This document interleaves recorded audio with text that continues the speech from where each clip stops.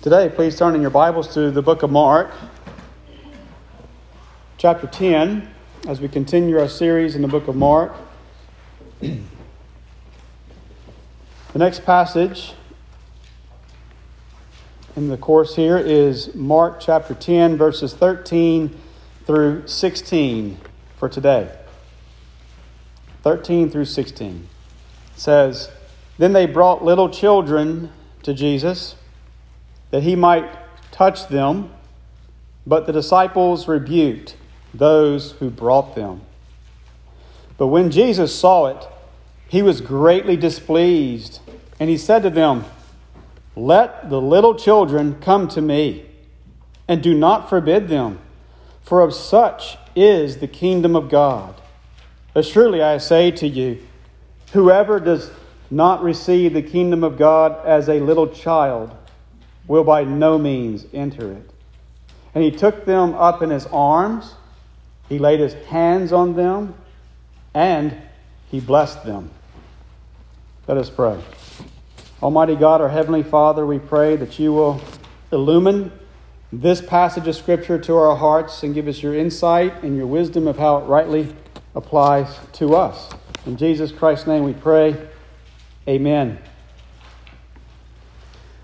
Well, it was last week that I preached on Mark chapter 10, verses 1 through 12, where Jesus emphasized marriage and that marriage was designed by God in the beginning. And Jesus Christ also emphasized that it's God who joins male and female together in that miraculous one flesh union.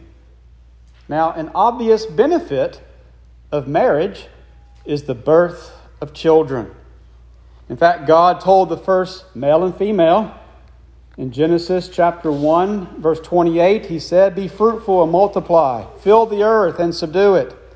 So from the very beginning, God designed marriage to function as a boundary marker in which a man and a woman would love one another and even enjoy the fruit of that love with the additional life of children.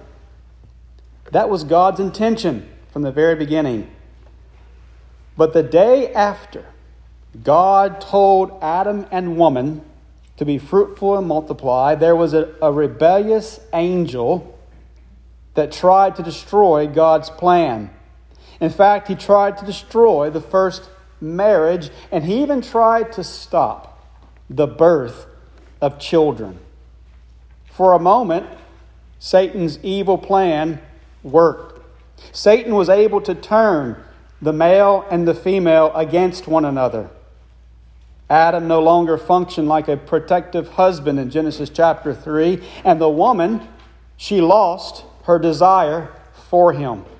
What God had joined together on the 6th day, Satan was tearing apart on the 7th day. In addition to killing the marriage, the book of Genesis implies that Satan had brought death even inside the womb of the woman. Because of the sting of death, she would be barren. Just like most of the other women in the book of Genesis was barren. It was death leading to death. And the works of the devil were bringing God's plan to a halt. But at that moment in Genesis chapter 3, God came to the rescue. God restored the marriage by renewing the woman's desire for Adam.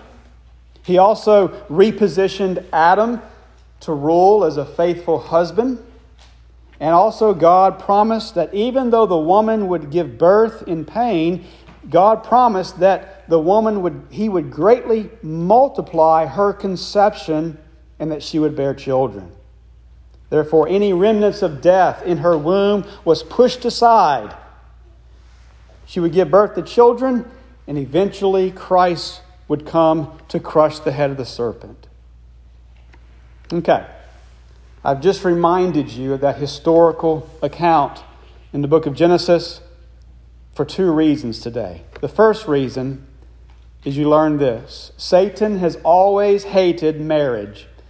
And the second reason is this: Satan has always hated children. Satan is against the love within marriage, and he's against the fruit of that love, which is the birth of children.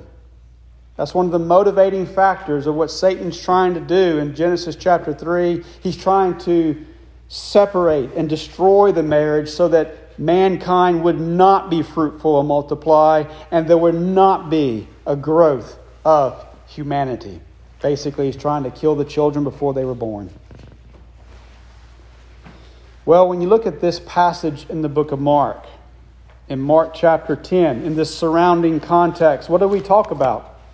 Last week, we saw in verses 1 through 12, the Pharisees were against marriage as God designed it. Here in our passage today, in verses 13 to 16, the disciples, what are they against? They're against the children who are being brought to Jesus. It helps you to see why Mark put both of these passages side by side. Mark does not want Christians to function like Satan concerning marriage or concerning Christians or concerning children. Mark wants Christians to honor marriage with the one flesh union of male and female. That's what we saw last week. And now Mark wants Christians to bring children to Christ.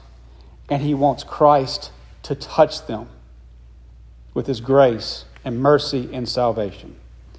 That's what Mark really wants us to pick up in this passage. But what I want to do today, to summarize the substance of this passage, is to explain the problem, the solution, but also the example that's set in this passage of Scripture. Notice the problem, first of all, in verse 13 and 16. This is the bracketing, the beginning and the ending of this section.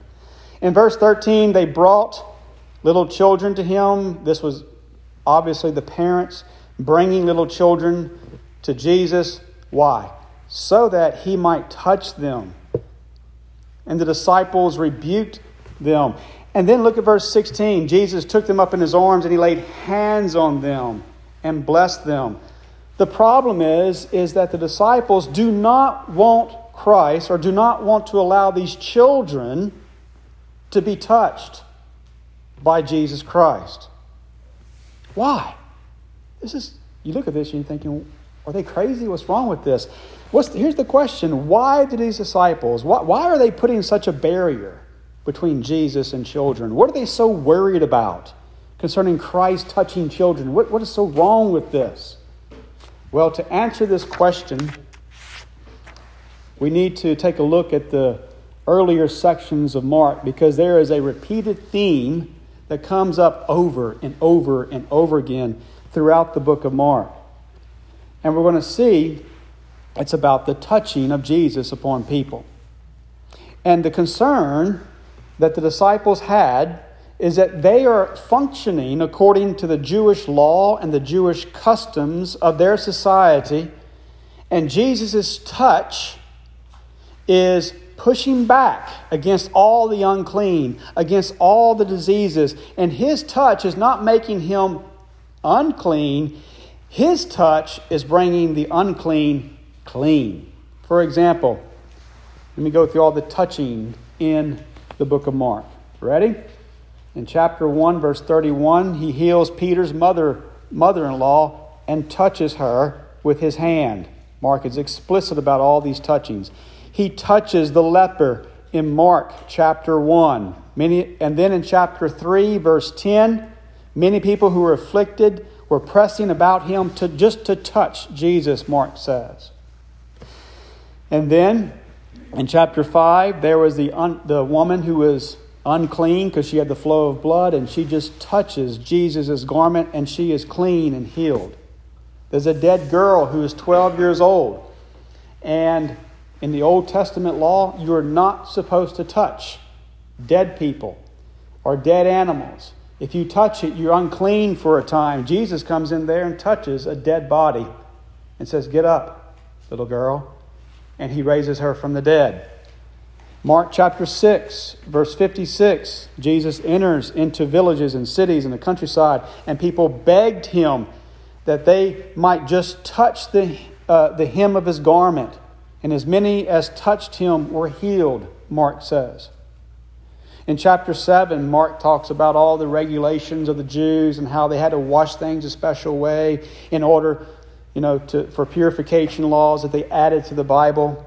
And Jesus, in that context, basically says that your uncleanness comes from your sinful hearts. In Mark chapter 7, verse 33, there's a deaf, speechless man. He can't speak, and Jesus puts his fingers in his ears, and he spits on his hand, and then he puts his hand on his tongue and touches him, and he can speak and hear. Whenever Jesus sees the blind man in Mark chapter 8, 23, Jesus spit on his eyes and lays his hands on him 2 different times, and he could see. There's a young boy in Mark chapter 9. Jesus drives out demons from this boy. The boy falls dead. Jesus touches him, takes him by the hand, says, "Arise," and raises him up. Mark chapter 9, he takes a little child and sets him in the midst of the disciples, lifts him up in his arms, and says, "If you receive one of these little children in my name, you receive me." And then here in this passage of Scripture, Jesus touches these children. You see how the Gospel of Mark has this repeated theme over and over again for chapter after chapter of Jesus touching all these people that he is healing. And what's happening is that in this context, the disciples had their mindset according to their Jewish culture. The Jewish culture of this time was obsessed with being ceremonially clean according to the Jewish law and the Jewish tradition that was added to God's law. And so most likely this is what's happening. These disciples see these children as being ceremonially unclean. Because what do children do? They play with frogs and lizards. They touch things all the time that the Pharisees would say, that's unclean. Now, this is not about dirt. This is about religion. This is about touching something according to Old Testament law that would render you unclean and not holy, not purified, and all the other additional things that the Pharisees would add to God's law. And think about this. Many of these children would have been just born 4 days ago, maybe.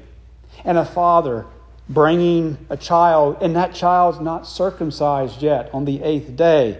Keep that boy away. Okay, that's what the disciples are doing here. It's kind of like the disciples have forgotten what has gone on beforehand. They've forgotten all these miracles of Jesus touching people, and Jesus is pushing the uncleanness away with his cleanness. They've forgotten all about Jesus' power and his redemption, and so therefore they think they need to protect Jesus from these unclean children. That's the problem of this passage with the disciples. What's the solution? And here is an emphasis I want you to see, the solution here. The solution is Jesus' perspective. And this is very important when we apply this even to our church. In verse 13, who is coming to Jesus? It's parents. They're bringing their little children to Jesus. But in verse 14, what does Jesus see? What does he emphasize? He doesn't emphasize the parents. He says, "Let the little children come to me." So as parents are bringing the children to Jesus, Jesus is looking at this and realizing these children are coming to me. Even though the parents are the active ones, even though the parents are doing the action here, carrying the babies up to Jesus, Jesus is looking at that child, this unclean child who just touched a lizard or something, this unclean child that may not be circumcised before the 8th day. Jesus is saying, you let that child come to me right now. In other words, I want to touch him. I want to bring my grace. I want to bring my cleanness, my redemption to that child. But the disciples are putting that barrier there. But the perspective is this. What's important is Jesus' perspective. The solution is this, understanding that is how Jesus looks at this. It is It is children coming to be touched by the redeeming hand of Jesus Christ. Notice this as well. The Apostle Paul uses very similar language in 1 Corinthians chapter 7, verse 14. You don't need to turn there, but in 1 Corinthians chapter 7, verse 14, Paul talks about the children or a child of a believer being clean and holy before the Lord. In that context, just because the child is a child of a believing spouse in the covenant community of the church, the Lord looks upon that child as clean and holy before Him. This is why in the New Testament, children of Christians, right when they're born, they are considered members of the church. And as a member of the church, children, little babies, infants, they should receive the sign of being included into the church, of being a part of the Christian community. They should receive that sign of baptism and affirmation that this is who they are, that they belong to Jesus Christ. And most importantly, it's a sign that Jesus Christ has touched our children. This is why baptism, the Lord's Supper, preaching of the Word, reading the Word, and prayer, they're called means of grace. These are the means of grace. Baptism, the Lord's Supper, the Word of God, they're tools, they're instruments that Jesus Christ uses to touch us. Let me just ask you this question. Where is Jesus right now physically? Jesus right now physically, His body is in the highest of heavens.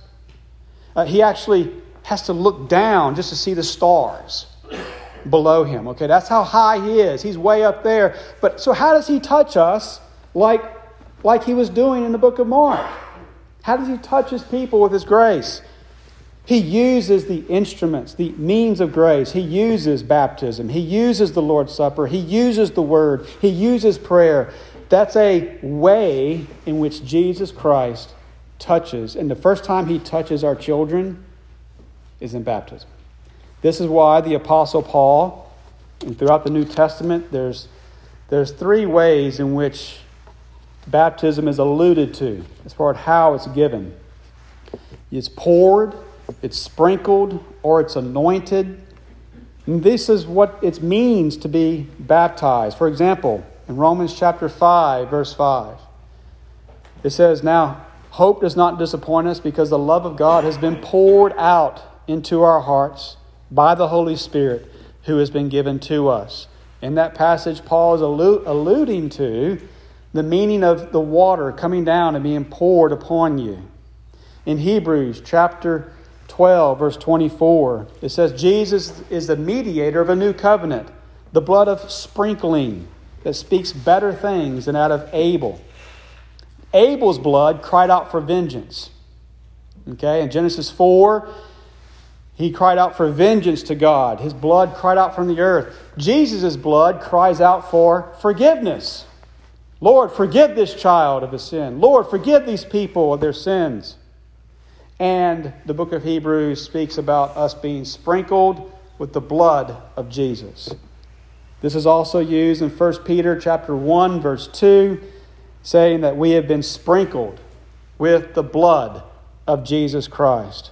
Also, Paul says in 2 Corinthians 1:21, "He who establishes you is Christ, and he who has anointed us is God." Anointing is something that you did to the high priest in the Old Testament. Now God anoints us now in the New Testament. How? By the means of grace. How does He first do this? By your baptism. And this is the way Jesus Christ touches us continually. This is why when Mark is writing this, he expects the early church to get it. Oh, Jesus received children and touched them. Parents brought their children to Jesus and Jesus touched them. That means I need to bring my children to church and let them be baptized, let them grow up in the Christian community, let them be identified as Christians, Let them have the name of God upon them, and let God continually touch them every week with His Word and His sacraments. That's the means of grace, and that's why it's important that you understand what Mark is explaining. Jesus Christ is touching people all the time throughout the gospel, and every time He touches them, He's healing them and restoring them. And you're reading the gospel account and you're saying, Lord, I wish you would touch me. And Jesus says, I do. Every time you come to worship, every time you read the Bible, every time you take the Lord's Supper, every time you witness a baptism or when you were baptized, that's when Jesus Christ is continually touching His people with His saving grace. That's why the means of grace are so important for your maturity, for your growth in grace, because the Lord's in the highest of heavens, but He still touches us by His means of grace today. Now, lastly, this application we have here, Jesus even makes it in verse 15, and that's the example of children. Jesus Christ says, "Surely I say to you, whoever does not receive the kingdom of God as a little child will by no means enter it." Now, here's a little irony about children and childlikeness, and that is, it's really bad for adults to act like children. We saw that earlier with the apostles. The apostles are very childlike, meaning they want to position themselves and sit with Jesus whenever He gets in His glory, and they're arguing about who is the best. And we saw that they're very childlike earlier on. But now Jesus takes a child and says, be like a child. In this sense, you have to be childlike with faith.